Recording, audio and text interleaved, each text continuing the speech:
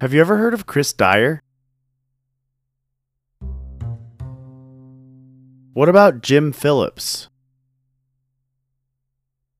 If you've ever heard of either of these two artists, you're probably pretty well rounded in street and skate art. If you have only heard of one or none of these two artists, allow me to open your eyes to the colorful world that they live in. Welcome to the 6th episode of Uniquity Over Ubiquity, the show that gets down to the nitty-gritty of what it takes to establish yourself as a unique artist, rather than being a ubiquitous drop in a pool of the masses. The main content of this show takes an artist that is currently rising in their field and asks them about an artist that inspired them to get into art themselves. Through comparative, personal, not-so-average questions, we give you the opportunity to dive into the mind of the people that inspire you about what inspires them. I'm your host and creator of the show, Kyle Parker. A little about myself: I am a tech geek that loves to write comedy and dabbles in music production. A couple of years ago, I attended an online course with the Second City Comedy School in Chicago. The class was based on writing a podcast, and by the end of it, our final project ended up being an entire episode. That's how Uniquity Over Ubiquity came to be. In this episode, we sat down and talked with legendary, up-and-coming, can't go to a fest without seeing his art, Chris Dyer. Chris is a Montreal-based artist who was born in Peru. He has reached over 36 different countries with his massive art and perspective. I don't see many people that work as hard as this dude. With art as crazy and expansive as his hair, he is hard to overlook.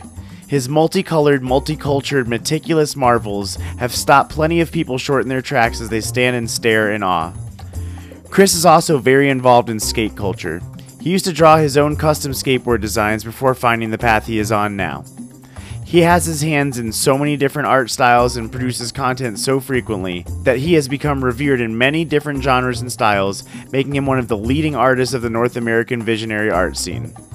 Chris's brand Positive Creations has reached a multitude of fans and can now be seen on anything from prints to festival attire such as leggings, hats, and shirts. Chris loves talking to his fans and experiencing different parts of the world. His energy and ideas are contagious, and when I told him I didn't even know how to ollie, he told me it's never too late to try. The man is a true inspiration. Chris sat down and chatted with me about one of his inspirations, Jim Phillips, an artist from Santa Cruz, California. Jim started as a surf artist portraying different parts of the surf scene. He won a few competitions and took his skill to the California College of Arts and Crafts. In 1975, he became the art director for Santa Cruz Skateboarding. It was there that he created countless skateboard decks alongside other skate-related merch. He even tokened that famous screaming hand so many Santa Cruz fans know on sight. The conversation I had with Chris about this art form uncovered so many things I had no knowledge of. Hanging with him was amazing too. We met up, drove to the Black Box here in Denver, jumped the fence, got a dope video demo of his new augmented reality project where his art comes to life on screen, moved some stuff around, grabbed a canvas or three, went to my house, banged this interview out while he drew his own interpretation of this podcast logo, and then we sat down and meditated together afterwards. I'm so thankful to have had the opportunity to share some time with him and pick his brain. This man is easily one of the kindest people on earth and has the potential to reach millions. Enough from me though. Let's get to what Chris Dyer has to say. Chris, how you doing today? I'm doing pretty good, man. You? I'm fantastic. Sick. Yeah, I really appreciate you coming out to do this with us today. It's an exciting venture, and I think it's a good way for us to spread information about artists. And I just want everyone to know that as we are doing this, Chris is drawing a representation of the Uniquity Over Ubiquity logo, which I just can't thank him enough for. I think that's super awesome, so thank you for that too. No problem, man. I like to draw. I've noticed. I've actually watched you do it on the side of a van at Zen Awakening.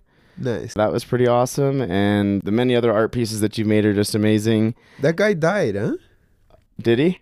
Yeah, the owner of that van. I did not know that. Yeah, so first he erased the mural I painted on his van because the cops were pulling him over too much, and then he just died of something. I don't know the details. What the hell? But yeah, people tell me that. That is an insane... I wonder where the van is. I hope he didn't die because he had my art on his... Yeah. Like, what if it was like some cursed thing? Nah, I bet you're fine. Don't Nice. guilt yourself too hard. All right. Yeah, you're fine. I asked you about who an artist was that inspired you, and you wanted to talk to me about Jim Phillips. And there was a couple other options. We could talk about that later. But you wanted to talk to me about Jim Phillips, and that one stuck out to me because Jim Phillips was the designer for many, many years and the original designer for Santa Cruz boards, correct? Yes. Yeah, so he was making all the art for that, and he also did the Screaming Hand, which is the logo for Santa Cruz. And Well, it was not necessarily the logo for Santa Cruz. It was a graphic done for Slime Ball Wheels, which was one of their many brands they had. okay, But it all tied in together by Jim Phillips art. right on. I stand corrected. And the Screaming Hand is just his most popular graphic that everybody knows. yeah, I got it tattooed on my leg. Oh, that's awesome. I didn't know that. There it is. Oh, And shit. it's actually tattooed by Eric Dressen, who's a former Santa Cruz Skateboards pro skater. Wow, that is levels right there. That's Yeah. pretty fucking awesome. So needless to say, it's obvious that Chris likes Jim Phillips at least a little bit. Basically, the main purpose of this show is I ask you questions about things that I kind of read about him, and then I also ask how those relate to you and your career. So I'm just going to kind of get right into it if that's okay with you. Yeah, go ahead, man. Cool. So what was your experience like seeing his art for the first time? Well, when I first saw the art of Jim Phillips, I was around 6 to 7 years old, and I lived in Lima, Peru. And at the time, I'd never seen art like that. And it really kind of like hit me in the face where like I was like, what the fuck is this thing? Like, this is crazy. First of all, I'd never seen kind of like monster art and just kind of like just skulls and monsters and really cool rock and roll surf art from California had not really reached me out there in Peru. But on top of it, it's done beautifully with amazing line work and beautiful color combinations. So I was very much like impressed. I wanted a Santa Cruz skateboard. Well, I wanted any American skateboard at that point. It was just really inspiring, and throughout the years the inspiration never left. I wanted to do skateboard graphics, which eventually I did once I finished school around 2003. So basically what you're saying is the detail and the consistency in his line work and stuff like that, and just how well he executed it was really what drew you into it. Yeah, it was well done. He did those graphics when he was already in his 50s, so he had a long time to develop his technique, his language, his style. He did a lot of really cool graphics back in the day. I got his book, so you see a lot of cool stuff he did back in the surf days. And then when skateboarding started becoming a thing and people wanted graphics at the bottom of skateboards, which was a new development in the late 70s and then the 80s, it was his chance to just go nuts. It's like, here I can just go bananas and do some really crazy shit. And that's what he did on the graphics of Santa Cruz skateboards. And yeah, forever he's one of the best skateboard graphic makers ever and a legend. And yeah, very inspiring. It's cool to think about that most people in the skate community don't care if it's like graphic or if it's gnarly or if it's outlandish or if it's like spacey or if it's weird. Like, we actually like that a little bit more in the skateboarding community, you know what I mean? So to be going through your entire career as a graphic artist and trying to make things that fit the certain bill of a certain gallery or things like that, it's kind of crazy. And then all of a sudden just being unlocked to go to whatever direction you see fit, like a bloody stump of a hand screaming, like, like you could do whatever the fuck you want. That must have been pretty empowering or freeing, you know what I mean? Totally. Yeah, no, with skateboarding, there's been different movements. So in the 70s, the first graphics were done in Venice Beach by Wes Humpston for, the Sea Boys and Dogtown crew. And that was very inspired by, say, Street Gang graffiti to kind of represent the Venice vibes. As people discovered that people actually wanted skateboard graphics on the bottom of the board as opposed to on the top of the board, because now the board was flying out of a bowl because the air was invented by Tony Alva, one of the Dogtown and Sea Boys.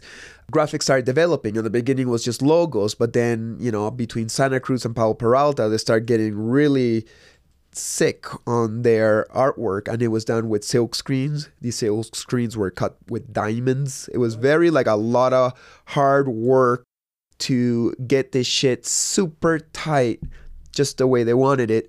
And then the graphics would run for years, you know? Like these days, a graphics, a heat transfer, you do it, a season lasts a couple months, it's done, next.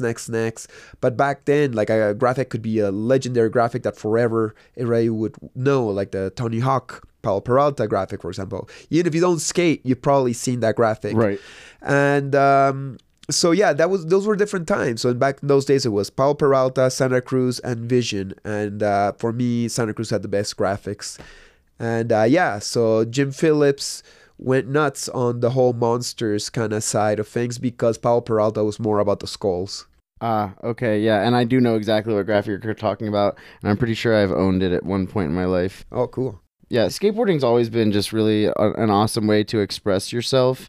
That's one of the main reasons why I picked this out of the two artists that you mentioned, because I've always had an affinity for skateboard. I've always thought it was really cool, although I've never been able to do an ollie for some fucking reason in my entire life. It's never too late. I decided to transition to longboarding for now, but I would love to learn how to ollie at some point. Let's see, what is one of your favorite art pieces by him? Okay, so there's this skater called Rob Roscop, and I couldn't even tell you what Rob Roscop looks like or what tricks he did, but the series of graphics that came along his name were always the best ones. The first Rob Roscop was simply like a bullseye with a hand coming out of it. And it was pretty cool at the time. And then they decided to do Rob Roscop 2, which the arm was a little coming out more. Rob Roscop 3 was like the monster trying to rip through the eyeball. By Rob Roscop 5, it's this crazy madness of a monster. Go look on it on Google, Rob Roscop 5. And that graphic, my cousin had that graphic. And when I saw it, I was like, what the fuck? You know, this is so detailed and colorful and out of your mind. Very visionary in a dark sense of the term. And then there was the Rob Roscop face, which is like this horrible melting face, but it's so beautiful at the same time. There's so many color combinations that have been done with that face. So those are some of my favorite. I have not heard of that skater, so I feel like on top of the fact that we're uncovering two great artists here, such as Chris and Jim, it's also nice to be hearing about some new skaters too, because let's be real, skateboarding's fucking tight as shit. So let's see. He said he's been a graphic artist for over 50 years. Do you feel like you're going to do this for the rest of your life, or do you want this to grow into something else? I always want to do art. Ideally, I want to do just fine art, you know, paint the things I have in my heart to be expressed. Right now, I'm doing a little bit of what you would call graphic art, but it's like fun stuff, like doing a poster for Red Rocks or skateboard graphics or you know, the t-shirt shit, but just it's all cool, it's all fun, and I want to do that. And you know, when I see a really cool event poster from the 60s, it just inspires me, like, oh, I want to do that, or I want to do a record cover. Like, there's just so many things that inspire me. But as time progresses, I would like to have more time to do these crazy paintings, you know, paintings that take me years to complete and that you say like, holy shit, a human painted that, like, awesome. When we're talking about Jim Phillips, I was lucky enough to visit him in his studio in Santa Cruz a few years back. And I asked him, he's already in his 70s or even 80s. And I asked him, like, so what are you doing these days? What kind of art are you doing? And he's like, I don't do art anymore. You know, he stopped completely. And I was a little bit shocked. It's like, what? You're so good. Why would you stop doing art? And he says, like, they milked me so hard in the 80s to do all those graphics. After that, I didn't want to do it anymore. So it's so sad. You know, this guy has such talent, but he was so exploited that now he just wants to chill out. He actually, his artwork is rebuilding hot rods. So he's got some really cool hot rods. That's also cool. Yeah, no, totally. He's up to something else, you know, and we all develop, we all change. Who knows? Maybe once I get to my 70s, I won't feel like painting anymore. I'll find something else to do. That's super unfortunate to hear that that's how it ended up for him, but I'm glad that he's still pursuing something unique and special to him. And I think it's good that someone that you idolized growing up to a certain extent was able to convey that message to you in person and let you know that if you do get burnt out and overworked and overexploited, you might just dislike it one day. Yeah, you got to do what you enjoy. You know? Yeah. If not, you're going to get over it. I agree with that fully. That's why I'm doing something like this in the middle of two jobs right now. I love talking, first of all, but I also really enjoy exploring art and what it takes to make it happen. So, yeah, I think the main point is do what makes you happy and make sure it continues to make you happy by not like overkilling it. You know what I mean? Right. He mentioned that he trained himself to be receptive. How do you open yourself up to the world around you, and how does it affect your art?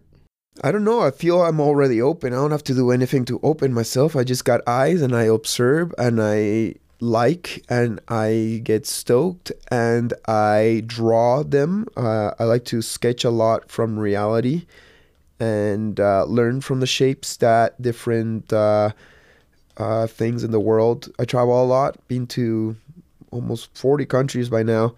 And in each place I travel the buildings of the place, the culture, I learn from it and I pick up different pieces of the puzzle that then become part of my art.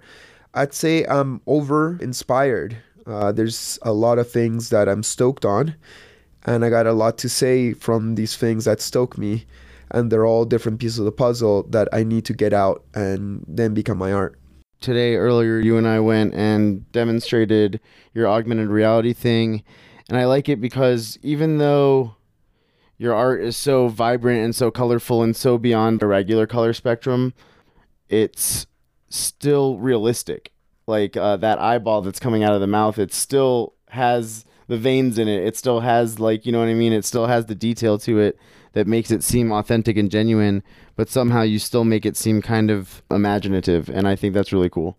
Yeah, totally. Like, I like inventing things that don't exist, but everything needs a language and parameters. So I use things that do exist, like an eyeball. And that eyeball with the veins is totally something that comes from the language of Jim Phillips, for example. But he didn't invent that. Before him was Big Daddy Roth.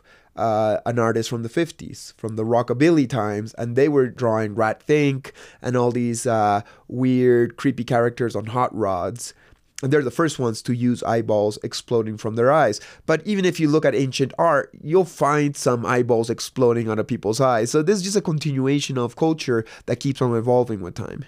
I was actually having a discussion with one of my friends who's an artist, and he was actually the person that I interviewed for the demo of this podcast, like my very first episode that never really released. I plan to re-release it at some point.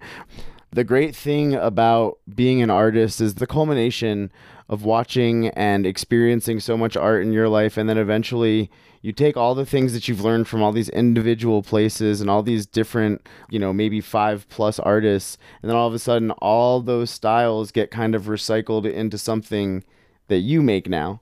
It's really, really cool to see that because, like you said, I mean, that goes all the way back to what you said, like the 50s or 60s. That's really crazy because it's been passed on generationally, but it somehow still made it into your style, but with a variation and a twist because of the combination of other things that you like, you know? Totally. Well, it's all about communication. Artists are trying to say something, and communication needs a language. And say in the case of right now, we're using the English language. And I didn't invent the word shoe, you know? I didn't invent the word hair. But if I wanted to convey that message, I would have to use those symbols that represent these things we understand. So the same thing, like if I want to use the exploding eyeball, or maybe a little pyramidical situation I saw in a temple in Thailand, you know, these are all different words, visually speaking, that I use to communicate a certain vibration, or, you know, it's about how you rearrange these words into the sentences to say a specific message. So I don't think it's bad to, you know, use these pre-existing elements as long as you're being respectful and not saying the same exact thing. Like if I said a quote that already existed before, that's not my quote anymore, and then I'm just ripping off somebody. That makes total sense, and I think there is a fine line between that. Like, you know, honoring someone is a lot different than just straight up copying them. Yeah, and I will always say that I'm of the lineage of Jim Phillips and skateboard art that inspired me when I was younger and still today, and many other artists of many different kinds of art. It's cool that those things work together to create the things that you create because, I mean, you know, your art, obviously, it's doing something to people, and we appreciate you as an artist, and we appreciate whoever led you to that too. And in the same way, people use my art as a stepping stone to communicate their own things, you know, like they'll use different elements of what I do to kind of get going, and hopefully they find their own voice. Because in the world of visionary art, I was, always the weird oddball that was coming at visionary art from a skate art meets street art kind of vibe, while everybody else was just doing realism. And I was like, no, I'm going to do it like with thick black lines and very graphic, because that's who I am. But I'm still going to talk about spirituality.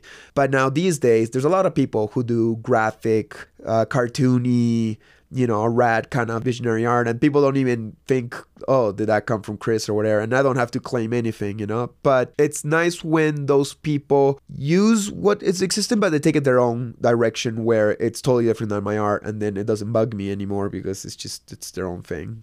I really appreciate that insight. I think that's important for people to know, and I think it's just really good information for anyone that's trying to get into something like this. He created the Screaming Hand logo, and it became kind of synonymous with Santa Cruz boards. What was your Screaming Hand logo, or what do you feel like will be your Screaming Hand logo if you haven't created something like that? Well, what has become my most classic and recognizable art piece is what I'm using on my sweatshirt today. It's the Peeling Bodies graphic. So the Peeling Bodies graphic is this head that's splitting open, revealing many layers, and in the inside there's a circle representing the soul. And it also makes the shape of a heart. And that's one of those pieces that I did back in 2003 that at this point a lot of visionary artists have done their own versions. And at the beginning, I was a little bit cheesed out when I was like, whoa, why are people remaking my painting, calling it their own? Eventually, I had to just kind of let it go. Of course, this whole thing of bodies within bodies and opening up has been done since like the Russian dolls and even Garbage Pail Kids and Mexican stuff. But it's just more about the way it's arranged. A front view, usually opening up to the shape of a heart, revealing a little circle in the middle. When it's very similar, then I'm a little bit like, it used to bug me more. At this point, I've let it go. Where it bugged me more, it was also when it was artists who were bigger than me. Because then people would think that I ripped them off because they were more famous than me. And I'm like, dude, you're already famous. Why are you grabbing this thing that's like my one thing that's kind of like making me special? But anyways, regardless of all that stuff, that's the one piece that, I can go around the world and show it to people, be like, whoa, you're the guy who did that one? That's awesome. I've seen it all over YouTube or, etc. It gets around because it's a simple message, We are a soul trapped in all these physical layers, that really, it's all about love and connecting to the other soul. That's a excellent example and also an excellent art piece, and I have seen that many a time throughout my 5 or 6 years of going to festivals, and I can't believe it was created so long ago. I didn't know that. That's really awesome. But it's interesting the way things start to work, especially in this internet day and age, with something being popular. You know what I mean? If something becomes popular, there's many ways it can be like altered, tweaked, duplicated, and people like try to like put their own twist on it. Like I've seen thousands of things that people have put a Grateful Dead logo on, It's just all kinds of crazy stuff. That's a great example, and it's cool to get a little bit of a backstory about that too, and kind of see how your experience has been with that. He talked about being inside a lot to do his work and missing out on being outside. How do you stay connected with nature in the outside world while also maintaining focus on making art constantly? Right now, I'm at the stage of my life where I'm traveling a lot. I'm being called to many places. So I'm not in my studio much at all. If anything, I miss being home and I miss being inside a little bit more, just painting my paintings for myself. But right now, people want me to paint here, do a mural there, do a workshop over here. Meanwhile, I still want to travel and see the whole world. I'm still young. I still got energy. So I am out a lot more than I'm inside, and I look forward to the day where I become an adult officially and maybe do the family thing. Who knows if I'll reproduce, and just paint in my parents' country house, or if I get a big nice apartment in Montreal, which is what I'm trying to do these days. Definitely don't feel like I'm missing out on life, but you can't do it all at the same time. It's cool to be recognized in festival culture because there's opportunities for you to do your job outside and feel the breeze and feel nature and feel life. You know what I mean? Yeah, no, I'm painting a lot of murals. I don't know if it's nature all the time, but sometimes, and I'm at a lot of festivals, and that's outdoorsy too. I would consider wind nature. If there's some wind blowing in your hair, I think that's a little bit of nature. The tiniest slither. I get a lot of sun. Yeah, for sure, for sure. Probably no stranger to that at all. He stated in an interview that he shied away from galleries. Is there any part of the industry that makes you nervous or uncomfortable, even though it's standard practice? And how do you circumvent those feelings or maintain your own intended direction through that? I'm not like against galleries, but I don't know if galleries are interested in me because this might sound arrogant, but I'm a true artist. I'm like really doing art that comes from my heart because I got something to express. I'm not doing art to make money or to, as a product or commodity that then a gallery can grab and sell and make their 50% from. So, I'll take whatever time it takes me to do a painting. That's not good for a gallery. They want you to just like put them out like hotcakes so I can sell more, make more money. I'm like, no, I want to just like paint this thing for a whole year because that's what it takes. And fuck it if it doesn't sell. Most of my paintings have not sold. They're in my living room. They're for me. If they do sell, great. I'll be able to buy a more comfortable place to live and afford the time to do even bigger paintings. But that's not my main objective. So that system doesn't seem to fully work with me, even though I have had shows and stuff. As I told you before, I had this big show in Miami during my Miami Art Basel last December, and I sold a couple of big paintings. It was nice to do just to see I could do it. But these days it's easier for me to just go to a place, drop a big mural, and just leave it behind, get some money and move on with my life and not have to like lug 100 paintings and sit there and hope that people will buy it. And I don't know, different systems for different people. So I feel like basically you circumvent it by just kind of, it's not even about like, I mean, I get that there's still a business aspect. I'm not saying that you're not business oriented at all, because everyone has to be in order to sell things and set up merch booths and set up contracts and shit like that. But I'd almost wager to say that you avoid any discomfort or uncomfortable nature with the industry just by doing it based on how you want to do it. I am definitely very businessy. I definitely have a lot of office time. I got to talk to a lot of people. I have many hats that I put on in order to succeed at my career.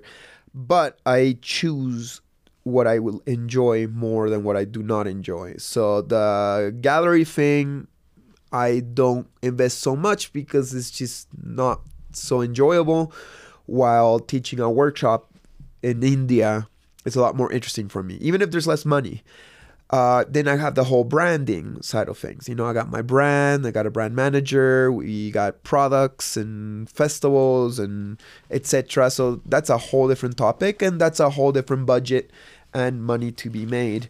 But that's also a way that fans can have my art in their lives without spending past, $20 to $50.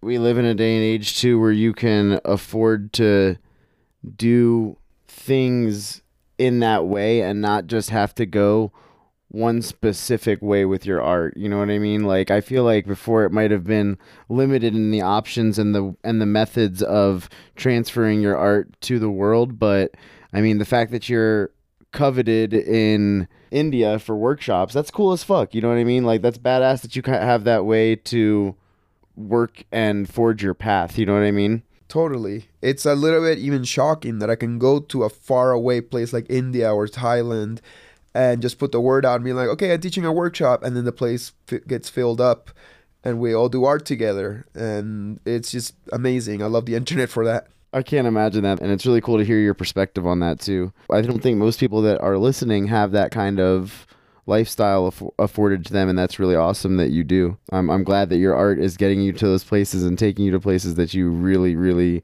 want to be, rather than going through bullshit that you don't want to do. Totally. He obviously and unexpectedly had a huge impact on skateboard culture. That same thing seems to be happening in our current festival culture with your art. Did you expect and work towards this culture, or did it just happen to catch on here? I had no idea what visionary art was for the longest time. I was just doing my thing. I was, as I told you, inspired by skateboard art, street art. I was just doing my thing. I was always a spiritual, trippy kind of dude. And then all of a sudden, I find in 2003, 2004, Sacred Mirrors book by Alex Gray. And I was like, holy shit, this is my thing. And here is a guy who's doing what I'm doing, but like a lot better.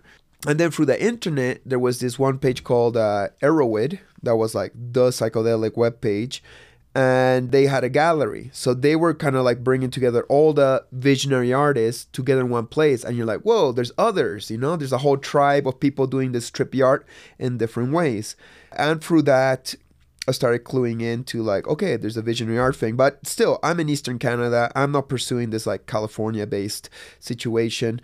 But I started getting into skateboard industry, and the skateboard industry was in San Francisco, so I'm out there in California anyways. And then I'm doing reggae festivals because the skate brands that I'm working for were really Rasta based, so they're taking me out there to live paint. And through that, I started meeting people like Tri13 who were starting the roots of visionary art events in Seattle mostly. And then they invited me. It's like, hey, like you're doing what we're doing. Join us, you little Canadian skate freak. And then I started getting into the whole visionary scene. That's around like 2006-ish. And yeah, I'd say by around 2009, 2010, that's when there was this big congress of like the 30 best visionary artists in Hawaii. Alex Gray, Robert Venosa, all of the best ones. At the beginning of the visionary thing, there was only like 30 people. It wasn't that big. And we're just kind of like finding each other. And we're all very different and doing things very differently, which was awesome, but also kind of tricky when you put that many big personalities in one room. And after I showed who I was to them properly with my original paintings, forever I was invited to visionary art events, and I got my little spot in that scene. Well, that's badass. You know, most of the things that I've uncovered through these interviews is that a lot of artists got into it with like that one thing. They like went to this one event or this one situation, and then something was noticed, and then all of a sudden it was like, I don't want to say easy, but it was a little bit more common to be booked or be put somewhere. Yeah, now these days, visionary art is growing more and more. I would still say visionary art's not a big thing. It's a little bubble. It's in these like festivals, you know, that some people would call like hippie festivals or intentional festivals, whatever you want to call it. And that's not very important to the mainstream. We're still very small. And that's where visionary art's more relevant, because people are like, you know, tripping and stuff. And then visionary art resonates to them. People are like, want to see these spiritual visions from people like that. But, you know, slowly it will reach the mainstream. Psychedelic art was always a thing back in the day. Then, you know, drugs were made illegal. Hippies looked like losers. It looked like a little phase that we had in the 60s, and now we're moving on. But no, it's coming back because the world has to awaken, and psychedelics are part of that. And that makes people more trippy and more open to spiritual positive art, like the one that we are offering. So we're trying to bring back the code of awakening of humanity, because we have to awaken. If we don't awaken, we're not going to make it. So I think visionary art's important for that. I 150% agree, and we are also talking about this hot off the tails of mushrooms being decriminalized in Denver, which is just fantastic, and it lets me know that we're at least moving somewhat in the right direction. I'm not saying that all the problems are solved by that, but we're at least going towards a solution, because to open your mind and be that honest with yourself as you are when you're under psychedelics and hallucinogens, it's almost childlike honesty. You get what I'm saying? Like the innocence behind it, where you're just like real with yourself, and there's no sugarcoating it, and there's no bias. It's just an honest to God thought process. I appreciate you guys opening up and assisting in that process of opening the mind, you know? Let's see. He credits his wife on helping him when he can't make decisions on his art. Do you have anyone you look to for insight at times, or is it more of just a natural flow and it just comes along? I got many ideas. I got many things to say. I love my girlfriend, and at points, Ariane, and at points I will ask her like, hey, what do you think about this or this color combination? And she'll give her opinion. But at the end of the day, I got a lot of things to say. She's got her own things to say, and I wouldn't really credit anybody else about what I have to say other than myself. It's nice that you open up to opinions, but you still stay true to yourself all the way through. That's really refreshing to know. Do you have any other cultures you'd want to merge your art with eventually? Like I said, I already see you on many different facets of clothing and other items. Do you ever want to tap into any other markets? And if so, what do you have in mind? Well, I recently made a toy that would be like the vinyl toy collector market. And I'm not trying to make it in the world of toys. I just simply love toys. I've been collecting 80s action figures for many years.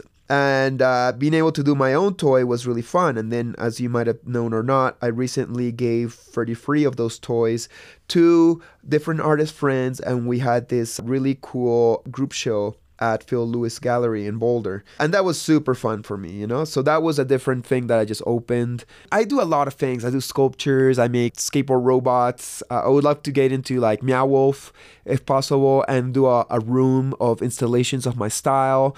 Very like 80s skater, teenager, explosion in psychedelia kind of sculptures. That would be super fun, but we'll see what happens. I would love to like make a album cover for Santana. I would love to, I don't know, like have a show or do a mural in Japan.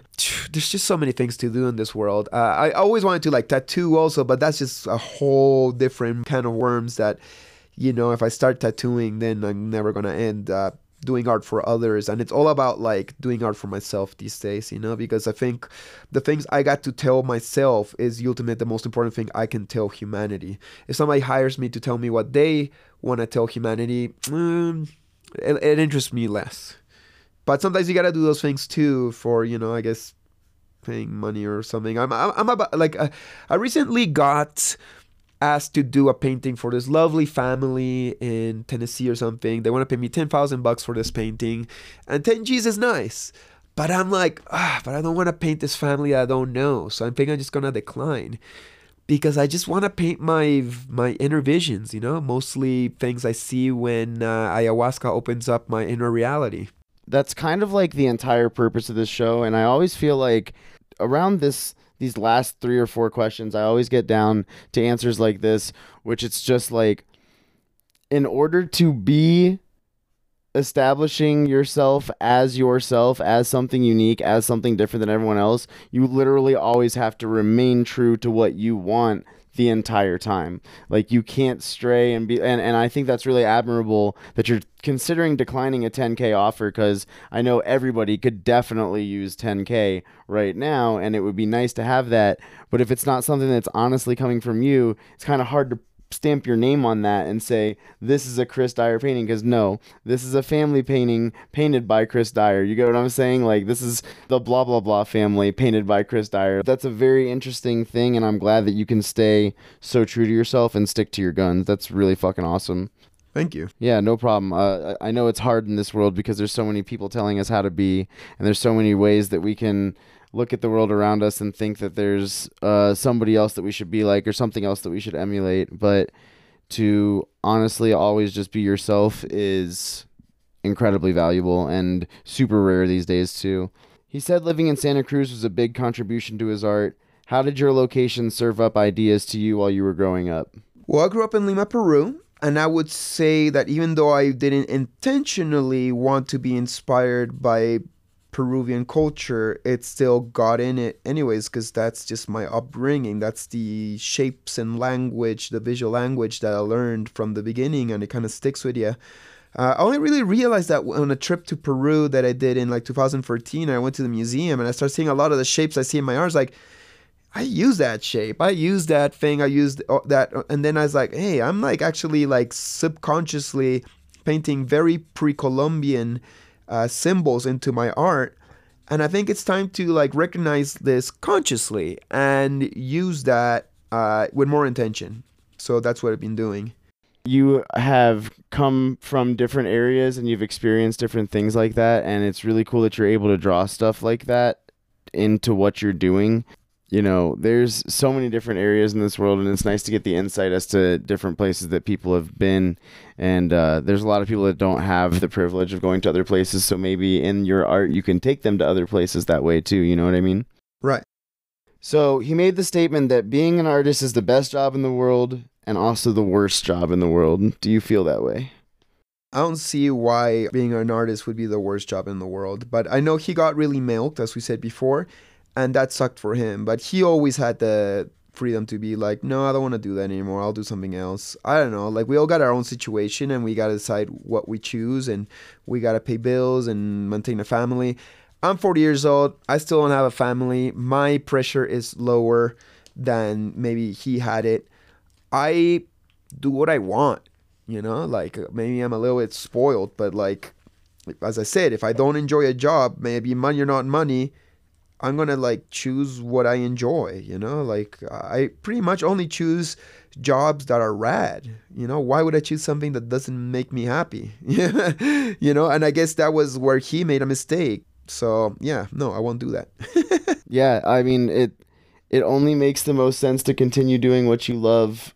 Otherwise, you're going to get burnt out on it, and it's eventually going to either show in your work or in your daily life in the way you communicate with the people around you that are close to you. If you just hate what you're doing, it's going to fucking suck. Yeah, live a happy life, people. That's all you got to do. For sure. Make choices that make you happy. I know the question of what inspires you is a hard one for an artist to specifically answer. Who are some others that you wanted to mention? Other artists that inspire me? I think we had mentioned, when you asked me initially, I had mentioned Matty Clark Wayne.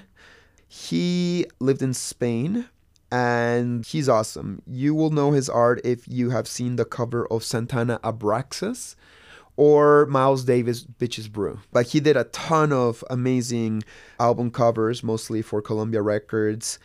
And he's just an amazing painter. Really psychedelic, but well done and just really original. You'd have to see his art. It changes a lot too. It's not just like the same song over and over again. It's very varied and yeah, very interdimensional and just gorgeous. I love his work. Check it out. Matty Clark Wayne. Cool. And anyone else?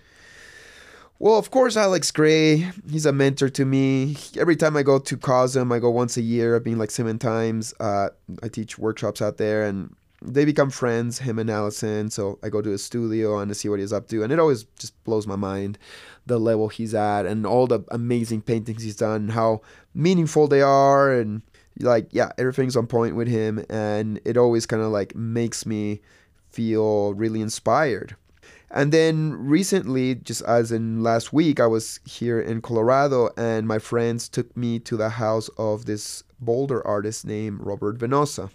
And Robert Venosa is an amazing painter, and seeing his original paintings was super inspiring. He's gone already. His ex-girlfriend, Martina Hoffman, still lives. She's in Paris a lot these days, or France in general. And so she's not around, but her home's there. So we checked it out. And once again, crazy good paintings. I just kind of like, when I see paintings like that, I just want to like stop touring and doing murals and live painting. I just lock myself in a studio and do these crazy paintings that I know I could do if I just give myself the time. I hope you can allot yourself the time to do something like that at some point, because it'd be nice to do it for yourself. You know what I mean? But also I know that the industry and business itself is something that needs to be constantly maintained. Well, yeah, but it's not so much about the money. Like, I got enough money. I'm fine. I could chill out. With the money I made, I could chill out for a few years now and I'd be fine. It's more that the planet is at a hard situation right now. I'm not saying me going out there doing my art's going to save it, but they need more light workers out there in the fucking trenches of Babylon putting out the vibration. If I hide myself in my studio, all you're going to see is my paintings here and there, and that's cool. Paintings are important. But people meeting me and me talking to people and getting speeches and just like sharing that inner soul fire that I have to pass on to people, that's what I've learned that is my main service these days. I feel like I'm a missionary of a religion with no name. And I'm not trying to convince anybody to join anything. I'm just passing on that invisible soul fire of awakening so that we can all awaken together and make a better world together. That's honestly some of the coolest shit I've ever heard anybody say. And thanks, man. Yeah, no doubt. I totally resonate with that. And that's exactly why I can't be bothered to ignore this culture and go back to any other form of life, is because, I mean, I wouldn't have known about you if I hadn't gone to festivals, if I'm being completely honest. I started going to festivals pretty hardcore about 5 years ago, and it's nice to have access to this kind of information included with like multiple concerts and shit like that, like amazing shows going on, and then I can go talk to an artist like Chris Dyer and hear things like this and see things like you do, and that's just like really fucking cool. And I appreciate you extending yourself to us like that, because I mean, I know you talked earlier about it in the car that sometimes it is exhausting, but the body regenerates, energy regenerates. So as long as you can get the amount of rest that you need and the amount of self-care that you need, you can keep on spreading that wonderful info to us, and we will always appreciate it, obviously. Thanks, man. Yeah, I try my best, and I feel I'm in pretty good shape for a 40-year-old. And my life's blessed. I'm not complaining at any way. And even like the whole missionary thing, like it just makes me so fulfilled. I got purpose. And my biggest purpose is just to help heal the human race or the planet, or just be that little grain of sand in the beach that helps make that happen. And yeah, all this culture, all these festivals, this music, like a lot of things are irrelevant. Like what Bass Nectar's up to or what cool albums happening or event. You forget out that shit in a week, a month, a year. Eventually all that shit it becomes irrelevant. But it's attracting us to all come together and unite in soul, and in finding our own healing, like the legalization of mushrooms is not so we can like party and woohoo, we're doing mushrooms and this is super kick-ass and Denver's so cool and blah blah blah. No, it's so we can start doing our inner healing and reawakening our God self, like the human race is sick. We need medicine. Art is medicine. Psychedelics is medicine. Music is medicine. So we got to start seeing these things as the medicine that helps us become healed again, conscious, godly. Well, whatever religion you want to call it, doesn't matter. Like godly as in like that consciousness that wants us to be wise and mature and not destroy the planet for being selfish and, having a couple decades of fun times. So let's keep on doing that. Let's keep on moving in the direction that heals the planet and heals ourselves. Become a healer, not a person who's adding on to the trauma of your brothers and sisters or the collective. That's a really wonderful notion to impart upon the world. Again, it's just appreciated to have people thinking about everyone collectively in that way rather than just selfishly holding it in themselves. You know what I mean? Because a lot of people are like, oh, well, I know the answer, but I'm not giving it to anyone. And like, we need to stop doing shit like that. Like, we need to like really communicate with each other and let each other know how it's supposed to go down. If you know the answer, you share that shit. That's what I'm saying. If not, you don't have the answer. Yeah, exactly. That's the other thing too. A lot of people like to pretend they have the answer. So I'm going to get another couple questions. These are more related to the podcast and stuff like that. What do you think about the idea of this podcast? How do you feel about it? Yeah, it's cool. I guess it depends who the artist you're choosing contrasts with the artist that's talking. For example, I love the art of Jim Phillips, but as we heard, he did choices that kind of like weren't my choices. So like he listened to his wife to find his art. He burned himself out to the point he doesn't want to do art anymore. That really is very different than me. So we're spending half the show talking about an artist that, though his art might have been rad, maybe it's not inspiring people so much. Hopefully the artist that is present in your studio makes a nice contrast that will create the inspiration. But, it's not a judgment or saying that anyone is better than anyone else. And maybe that contrast is what's showing you, like, these are two different paths. This is the path of, like, doing it for the ego or the money, and then you'll just burn out and you'll be unhappy. And this is the one where, like, maybe money is not so important, but you're doing it for the soul and for the service of humanity.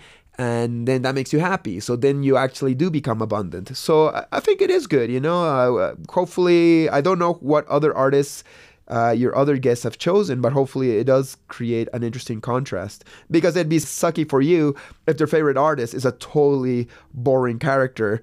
That just makes the whole show boring. Well, luckily, most of the artists that I've talked to have given me a couple of people to choose from, so I at least have some kind of discernment over the direction in which it goes, because if it was somebody boring, I'd be like, fuck this. The previous, I think like 2 episodes ago, he was going to either choose a classical music artist or a current artist right now. And I was like, let's go with the current artist, because I really don't know of any fan pages for a classical music artist. I don't know of anywhere that I can really promote for this classical music artist. I don't know how much information I'm going to uncover about this classical music artist, because he was living in a completely different century than us. You know what I mean? So like, it is definitely a little bit easier if I have a couple to choose from. For those that have their interest piqued by hearing about an augmented reality Chris Dyer mural. It is as cool as it sounds. You should check it out, and you're crazy if you don't go look at it because it's pretty fucking awesome.